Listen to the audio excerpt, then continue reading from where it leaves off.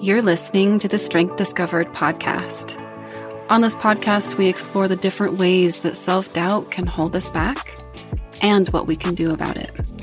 From energy work to neuroscience, if it helps us turn down the volume of self-doubt and amplify the experience of self-love and confidence, then we're going to talk about it. I'm your host, Stephanie Nielsen. Now let's get into today's episode. It's not just you. Self-doubt is really interesting, and what I'm finding is that we all feel like it's just me. Like it's just us. It's just me that is feeling this self-doubt, that feels unworthy, that feels like you're not enough. But it's not true. You are not alone in feelings and thoughts of self-doubt. It's amazing to me how this happens for each of us, where we get in our own heads and we assume that we are the only one that has ever felt that way before. But I wanted to give you some examples of what some self-talk can be like when it's based in doubt and criticism. And you may relate with some of these. Just listen in for a minute. I don't feel good enough. Other people's needs are more important than mine. I have to prove myself before I can feel good enough. I don't feel worthy. I'm not deserving. I'm too fat. I'm too thin. I hate my body. I don't like myself. I want to feel confident, but I don't know how. I feel like other people are better than me, and I'll never measure up. I'm not capable of achieving my goals in life, business, or otherwise. I don't feel safe to be myself because I feel like there is actually something wrong with me.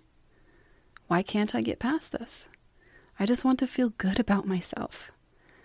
I don't feel enough yet. I need to achieve this goal and then I'll feel worthy, valuable, and enough. Why are others so much more confident than I am? So if you think about those thoughts, I want you to take just a minute and ask yourself if any of them resonated with you. Odds are, if you're listening to this podcast, some of them did, and all of them may not. We all have a little bit different self-talk when it comes to self-doubt. But it might be now, it might be in your past where you have felt or thought those things about yourself. And odds are, it's probably holding you back in some way. I know that for me, even doing this podcast, I noticed my self-doubt getting really loud as I was recording and editing and prepping stuff. It's amazing. And what I have found is that anytime we step out of our comfort zone, self-doubt starts to get loud. And why is that? Well, my theory is that happens because we are challenging our comfort zone. We are challenging the subconscious program that we are familiar with and that feels comfortable, even if it's painful. And so this voice of self-doubt is actually a protective mechanism that keeps us, quote unquote, safe. Or at least in a familiar place, a familiar experience. So when we are doing something new, whether you're starting a new business or you're doing a podcast or you're trying to get more healthy or you're trying to improve a relationship, there are going to be self-doubt thoughts that come in. And I would invite you to be curious about them instead of judge them or assume that they are true, because these thoughts are actually very valuable. They are pointing in the direction of the things that could possibly be holding us back. So for me, when I have self-doubt come up, I listen. Not as though it is true. I listen with a deep sense of curiosity. And the reason I do that is because it's like this little indicator, this little blinking light that's saying, hey, look at me. In order to reach your goal, I need to be seen, heard, and understood first. And when we don't do that, when we just power through and we say, I'm going to do this no matter what my self-doubt says, we end up in a place of self-sabotage. But what I'm finding for myself and my clients is that when we actually take the time to look at that self-doubt and get curious about it, and actually let it be that indicator, that little blinking light that says, hey, there's a part of you that needs some attention. There's a part of you that needs to be seen, heard, and understood. We do that, and then we move forward with a place of understanding of that part of ourselves. Self-sabotage becomes very few and far between. It still happens, don't get me wrong, as we go through, like there's different thoughts that pop up, different limiting beliefs that pop up.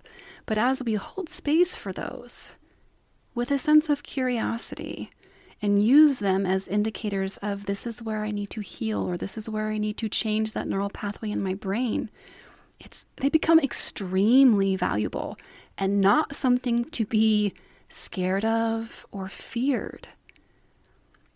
So I would invite you to take an honest look at your self-doubt with curiosity. I often invite my clients to do a brain dump, just so we can get it out of the head, out of the mind, and onto some paper where we can actually objectively observe what's going on and use it in a way that helps serve us instead of in a way that creates self-sabotage. Another concept that I want you to be aware of, it's called cognitive fusion.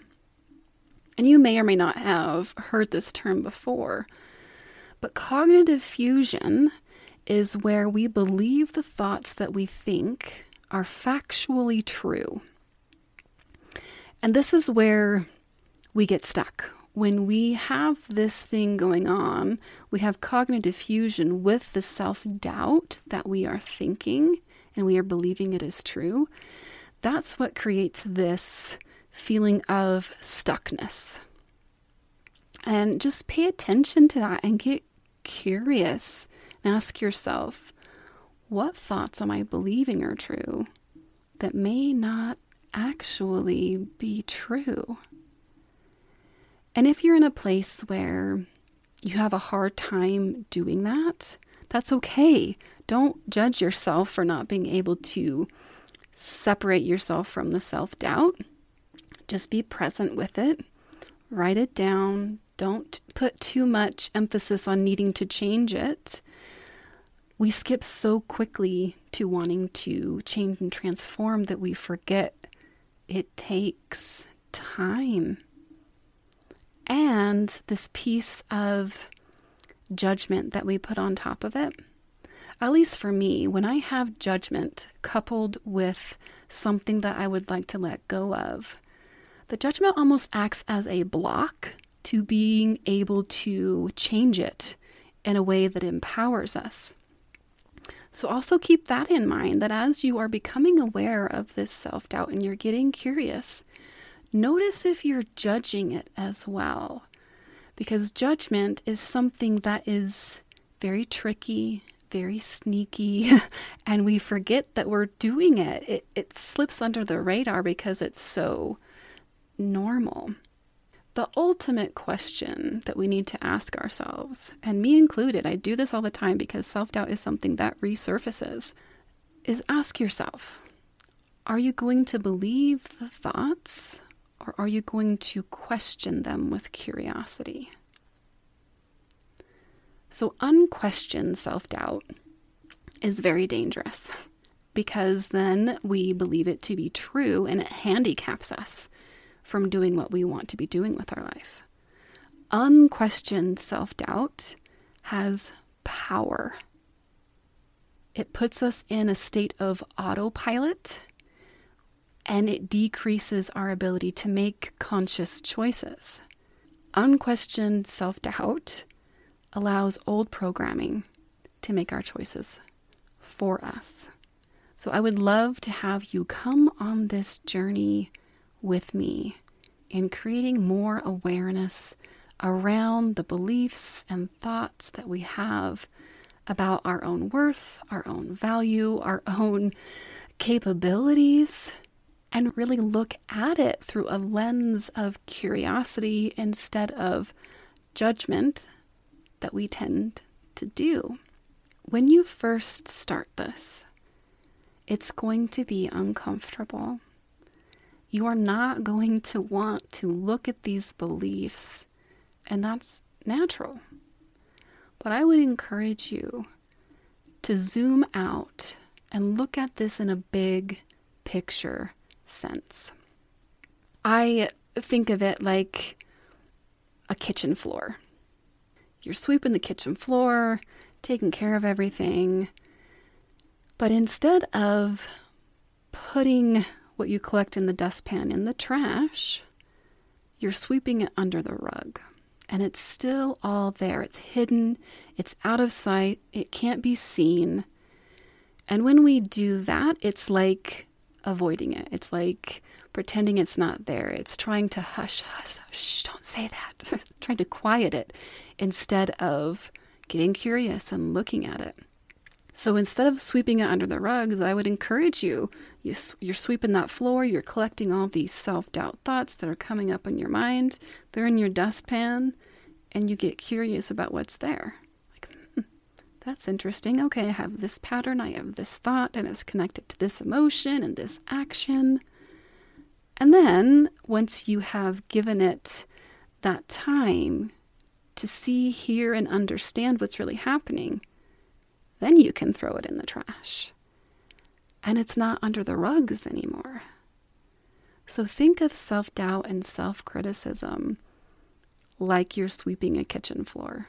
And all the little pieces of food and dirt and dust are all these things that we're pretending that are not there. Over time, they build up. And that's not good either. We need to sweep our floors. We need to become aware of what is actually going on in our minds. So if you are someone who resonates with this but can't identify your thinking, that's okay. It is a skill that takes some time. So start with what you are aware of. If you can't pinpoint a thought, but you are aware of a feeling, then start with the feeling. The goal is to start with whatever you are the most aware of and work with that in a way that serves you in finding those places in our subconscious minds, in the neural pathways that need some tweaking and some adjustment on our journey. So let me know what your thoughts are on this. How do you experience self-doubt? Your experience is important. Your thoughts are important. Your feelings are important. Get curious. Take an inventory of whatever you are aware of right now, and that's where you start. It can literally be that simple. And in all reality, it has to be. Where else can we start but with the things we are already aware of? So I really want this message to empower you to be able to take a look at what's going on. And like I've said before, and I will say this all the time, is get curious about what you are experiencing. That's the first step in creating change. We can't pretend it's not there and sweep it under the rugs anymore. We need to look at it, shine a light on it with curiosity. Judgment will keep us stuck in this process. So in the spirit of being vulnerable, I am going to share with you some self-doubt that I recently worked through, recently as of yesterday. Just so you know, it is that fresh. I want to, on this journey, be transparent, be open, because I think having concrete examples of what someone else is doing with their self-doubt will help you be able to do it for yourself. Here we go. Here comes the vulnerable part. I am a little bit nervous. Vulnerability is tricky and scary, and this self-doubt is actually about being vulnerable. So, spot on, I guess, right? So first, I am going to read my self-doubt out loud to you. I have a habit of writing it down, just like I ask my clients to do. So it's out of the mind and it's more observable so that we can look at it with non-attachment. So here we go. Doubts and fears that are bubbling up. I'm afraid that what I have to say isn't enough. I'm afraid that I don't know enough. I'm afraid that I'll be judged as stupid or inferior. I'm afraid that I'll be found lacking. I'm afraid that all my work up to this point has been all for nothing. The work I'm doing can't be enough if I'm not enough. And then, in this point in my journaling, something switched and I had a very big aha moment. I need to control what others think of me. If I get others' approval, then that means I'm enough. If I don't, then that means I'm not enough. I'm afraid of being visible, not having control, and not being liked and being found wanting. And there's more, and I will share with you, but I really want you to use me sharing this to give you permission to look at what's going on. So I kept on going. This idea of approval means I'm enough, and not getting approval means I'm not enough. I took it deeper, and I said, my worth and value are dependent on what others are thinking of me. I imagine the worst outcomes and judge myself as inferior. Approval from others equals I'm enough. Real or imagined rejection and judgment equals I'm not enough. And that part right there, that word imagined rejection and judgment from others, that I drew a light bulb in my journal, because that piece of it is all happening within me and literally has nothing to do with anyone else. It's all happening inside of myself, which is an empowering place. And why I drew that light bulb is because I actually have control of that. I can play with that. I can tweak that. I can make adjustments with the neuroplasticity of my brain to start seeing this differently. Now, does having awareness of this automatically shift it for me? No, but it's the first step in being able to start to use the neuroplasticity of my brain to make changes at this specific place in my brain, in my neural networks. And I did some tapping on this. I'm an EFT tapping practitioner, so I tapped myself through this. I got that intensity down, really holding space for those thoughts without judgment, just getting curious about them. And then once I had done that, I turned these thoughts around and I played with them for thoughts that feel better. And that's where I am putting my energy. That's where I'm putting my focus. That's where I'm putting my intention. And that's what starts the next step after awareness in creating that new neural pathway in our brain. There it is. Me in my vulnerability, sharing, all in an effort to help you see how you can do it for yourself, to begin this practice for you. And I've tried it the other way. For years I tried it the other way, to try to change it with judgment, because I was aware and I was judging it. But then I kept recycling and repeating the pattern, which is really interesting. But this one tweak of curiosity was a fucking game changer in my life. Get curious. You deserve to have a different experience. So open up. Get curious about what's going on under the surface. Open up that hood, pop the hood of your car and take a peek without being attached or afraid of what you're going to find. And that part's tricky too. You don't have to do it alone. That's the awesome piece. If you have someone in your life who can hold space for you, then reach out to them. If you don't, that's why I am making this podcast. So stay with me. Let's do this together.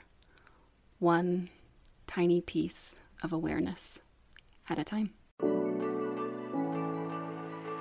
Thanks so much for listening to this episode of the Strength Discovered podcast. If you enjoyed this episode or have a request for a specific topic, I would love to hear from you. Please DM me on Instagram at Strength Discovered.